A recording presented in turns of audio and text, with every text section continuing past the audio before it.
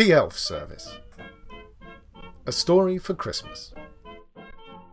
Written by Tobias Sturt and read by John Millington.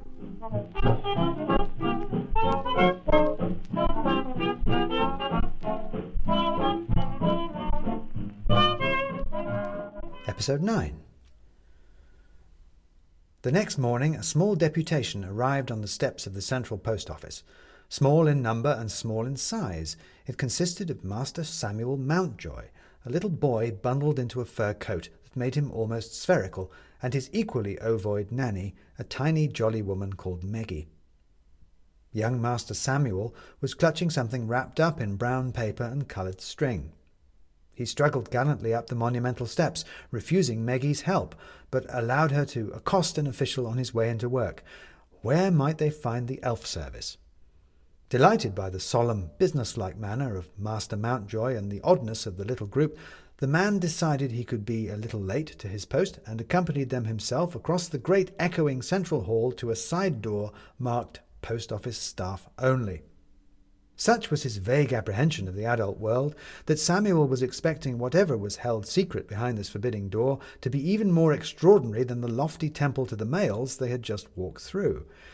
If those were the wonders they shared with the public, what greater grandiloquence might they be hiding back here? It was much to his surprise, then, that he discovered not a magical hidden palace, but instead institutional lino, paint long scraped by tea trolleys and push-carts, and a steady, half-panicked bustle of harassed office workers. Of course, this was no less extraordinary to him. He had never been anywhere like this, had never seen an office, never posted a file in an inbox, never worked a date stamp. For a brief moment he almost asked to stop so he could have a go, and then clutched his little parcel to him, remembering his mission.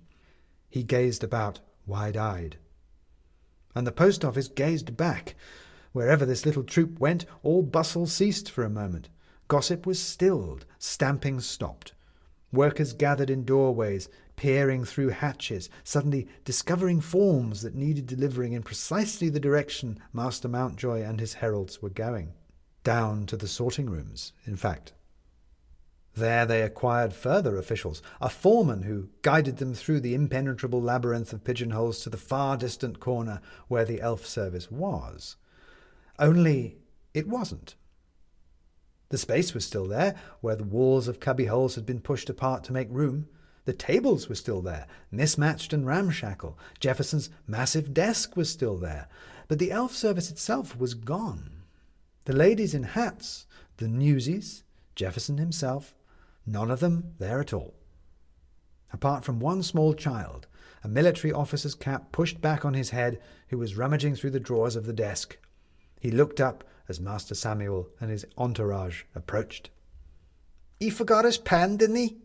said the child in the hat. "And what have you forgotten?" "The elf service," said Meggie the nanny. "Moved, haven't he?" said the boy, climbing on top of the desk to see them all better. "Skedaddled? Done a flit?" "Not closed," said Meggie. "Closed," said the boy. "No, it's gone up in the world." "I have a present," said Samuel, holding up his package. "It's for Mr. Jefferson." "Then we better get it to him, hadn't we?" said the boy in the cap, jumping down off the desk. "Cap'n Blood." He held out his hand to Samuel. "Samuel Aloysius St. John Mountjoy," said Samuel, shaking the proffered hand from around his package. "I'll call you Sammy if that's all right," said the captain, who evidently didn't care whether it was all right or not. "Follow me, Sammy boy." And throwing an avuncular arm around Samuel's shoulder, despite being shorter than him and barely much older, he led them from the post office basement. Out on the street their caravan diminished a little, although the foreman stayed with them, opining that it was his official duty to know where the elf service had moved to, and he brought with him a postal worker with a sack of fresh letters for Santa Claus. They were still a distinctive sight, however, the two postal workers in their official uniforms and the little nanny in her apron, being led by the two boys, one stumping along in expensive furs, the other ragged and skittish, dancing out ahead of them, announcing their coming. It is in the manner of city life that one has to be discerning about who one notices. Such is the constant rush and deluge of humanity, of every kind and station, all pursuing their own individual business in their own individual way, that to notice them all would take all one's time. A profitable and enjoyable time for the most part, but caught up in the pouring horde ourselves, with our own business and ways, we barely have the time to acknowledge ourselves, let alone our fellow man.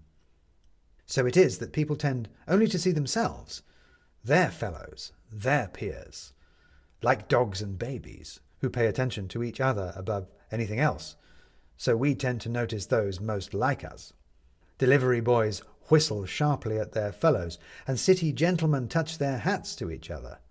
Tradesmen exchange notes on customers, and ladies pause and compare the weather. The homeless gather out of the main stream to discuss the day's doings, and the tourists run up against each other like flotsam in the flood, creating little dams around which the onrushing pedestrians eddy and swear. In all this great ferment of people, we see first those we recognize and take note of them, which is how it went with Master Samuel Mountjoy and his followers. Other nannies out with great sprung prams like rickety galleons in which rode tiny, placidly curious emperors, spotted Meggie and gravitated to her, curious to know what was happening and what the gossip was. Off to see the elf service, they heard, because the boy had a present for the founder, and any fresh diversion was a pleasant relief from another visit to the playground in the gardens, and they joined the company. Other workmen, messengers and deliverymen saw the postal workers out in their uniforms and wondered what was up. The elf service? They'd heard about it, of course. Read Maddie Sharp's piece yesterday. It was interesting enough. And they had 10 minutes to spare, probably. No one would notice they were gone. Other newsboys and girls called out to the captain, who they all knew. "What's the news?" Because if you spend your day shouting headlines, you get a nose for when one's developing. "Going to the new officers of the service, aren't we?" he told them. "Young fella here's got a present for Jefferson, hasn't he?" And he made Samuel hold the package up in front of him so that now they were all marching behind it, like the spoils of victory borne up before an army. And so as they turned into the main street with the gardens and the old town up on the hill to their right, they had swollen into quite the parade of all the town, from babes in arms to unoccupied old men and everyone in between. Everyone, that is, with nothing better to do. And as with anything untoward and interesting that broke into the everyday, the more notable it became, the more notable it became.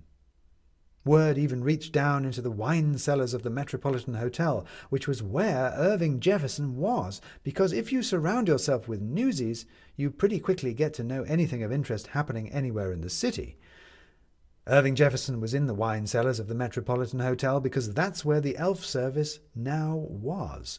So impressed had Savoy, the owner of the hotel, been with Maddie Sharp's profile in the Argus, he had immediately offered the service the use of his premises as an office. From mail-sorting basement to cellar might not sound like much of an improvement, but it was at least larger, and in fact slightly more salubrious. This was a section of the cellars that had been left largely untouched and unused for some years. But like everything at the Metropolitan, that did not mean that it was uncleaned and uncared for. It was roomy, warm, and perfectly serviceable. Moreover, it suited Jefferson's vision of the service perfectly, and not only because being headquartered at the Metropolitan had a certain cachet. This part of the cellar had once been a basement bar, styled as a beer keller. There had been a brief fashion for them in the city a decade or so ago, and Savoy was never one to miss an opportunity to bring people into the hotel. But the fad had faded, and so had the pub. He closed it up and opened a rooftop cocktail bar instead. When you rode the roller coaster of fashion, you had to go where it went, low or high. What this meant, however, was that the cellar was perfectly Christmassy, all low arches and corbelling, all pine benches and rafters. It was full of little booths and corners, as well as long central tables running down between the pillars. Already those tables had become the production lines down which the construction of Christmas was being run, the letter arriving at the end of one table, travelling down it, being scrutinized and categorized and analyzed, and then back round and up the other table to be reconciled, apportioned, and sent back out again at the other end, off to be fulfilled. and already the cellar was being decorated too, hung about with swags of greenery and little lights, made into a busy grotto, a true workshop full of fluttering elves. So up from his seasonal cellar issued Irving Jefferson, up onto the street outside the Metropolitan, there to meet the deputation of Master Samuel Mountjoy. They had acquired a small street band from somewhere that was now playing carols to the accompaniment of the ringing of delivery boys' bicycle bells and the bawdy, misheard lyrics of the newsies. "Ladies and gentlemen, please," said Jefferson, and the squalling died down, one cracked trumpet a little later than everyone else. "Let us not disturb our kind hosts, the Metropolitan Hotel, too much, not after they have been so generous in helping the elf service." A little cheer went up from the crowd. "Now, how can the elf service help you?" He bent a little towards Samuel, who was being towed forwards by the captain, Meggie following them close behind. "I have a present," said Samuel, proffering his package. "A present," said Jefferson, going to take it. "For me?" "No," said Samuel, not letting go of it. "For another little boy or girl, if they like trains." He considered this a moment. "They might, I suppose." He then added, conspiratorially, "It's a train, you see. It's mine, but Meggie, that's Meggie, told me about you giving presents, and I thought someone might like it." "Well, of course," said Jefferson. "Of course it's for a letter writer. And of course you thought of them, and of course they will like it. And that means," he dug into his pocket, "that I have something for you. A certificate showing that you are a benefactor of the elf service." He pulled out of his pocket a piece of card in the shape of a large stamp with a picture of Santa Claus on it, and handed it to Samuel, taking the package from him in exchange. He took Samuel's free hand and turned him to the crowd. "Ladies and gentlemen, here is both the smallest benefactor to the elf service and the greatest gift. Here is the spirit of our project and the spirit of our city, all wrapped up in one grand gesture and one little package. If each one of you can do what Samuel here has done, what a city we shall be, and what a Christmas we shall have." And the crowd cheered, and the band struck up again, and Irving Jefferson, Samuel's present held aloft before him, gazed on what he had done with satisfaction.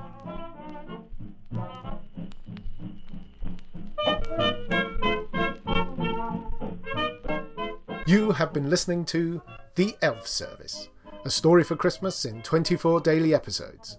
Read by John Millington and written and produced by Tobias Sturt.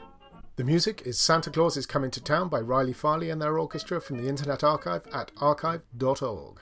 Our illustrations are by Jamie Lemon, and you can see more of his work at jamielemon.com. This podcast is distributed by Acast, and you can find all of our stories there or on our website, christmasstories.co.uk, where you can also sign up for our newsletter. But wherever you found us, if you like what we do, please rate and review it, and share with someone if you think they'd like it too. More importantly though, make sure you're here for the next episode of The Elf Service.